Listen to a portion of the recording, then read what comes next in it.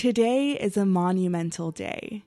It's Women's Equality Day, a celebration that commemorates the 1920 adoption of the 19th Amendment, which prohibits denying the right to vote on the basis of sex.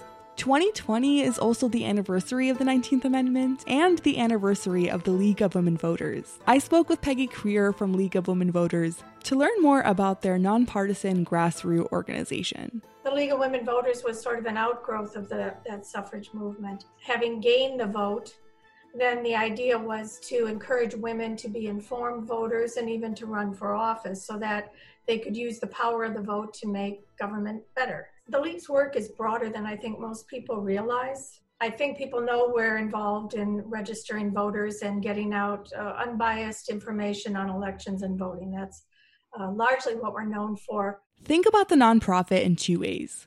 First, as Peggy mentioned, they work in voter services. But the second aspect is advocacy. For about 50 years, we have been the only organization that is allowed in the naturalization ceremonies at the federal courthouse. But we also have a very active high school voter education program that was started a few years ago in partnership with the Milwaukee Elections Commission and MPS. This is where it gets interesting.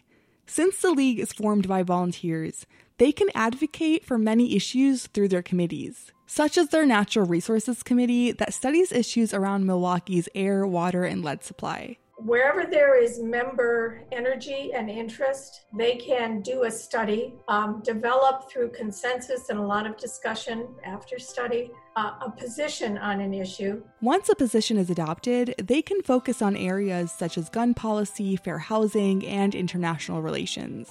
Creer says we are seeing the legacy of the 19th Amendment on a daily basis. When the 19th Amendment passed, we know now, if we didn't know before because of who writes the history books, women of color were largely left out, right? This was suffragists were mostly white and mostly concerned about getting their vote. It's a huge milestone, but the work was far from over. So many generations fought to get to that point, and look at all the generations, another 100 years, and we're still fighting. The passing of the 19th Amendment paved a way for us to have a seat at the table and to participate in our democracy. I know that there's this idea that our one singular vote doesn't matter, but women before us have fought for this. I vote because we're still fighting against wage gaps, misogyny, reproductive rights, and overall human rights. I vote to honor our past and to help lay the groundwork for our future. From 88.9, I'm Salam Fatayed.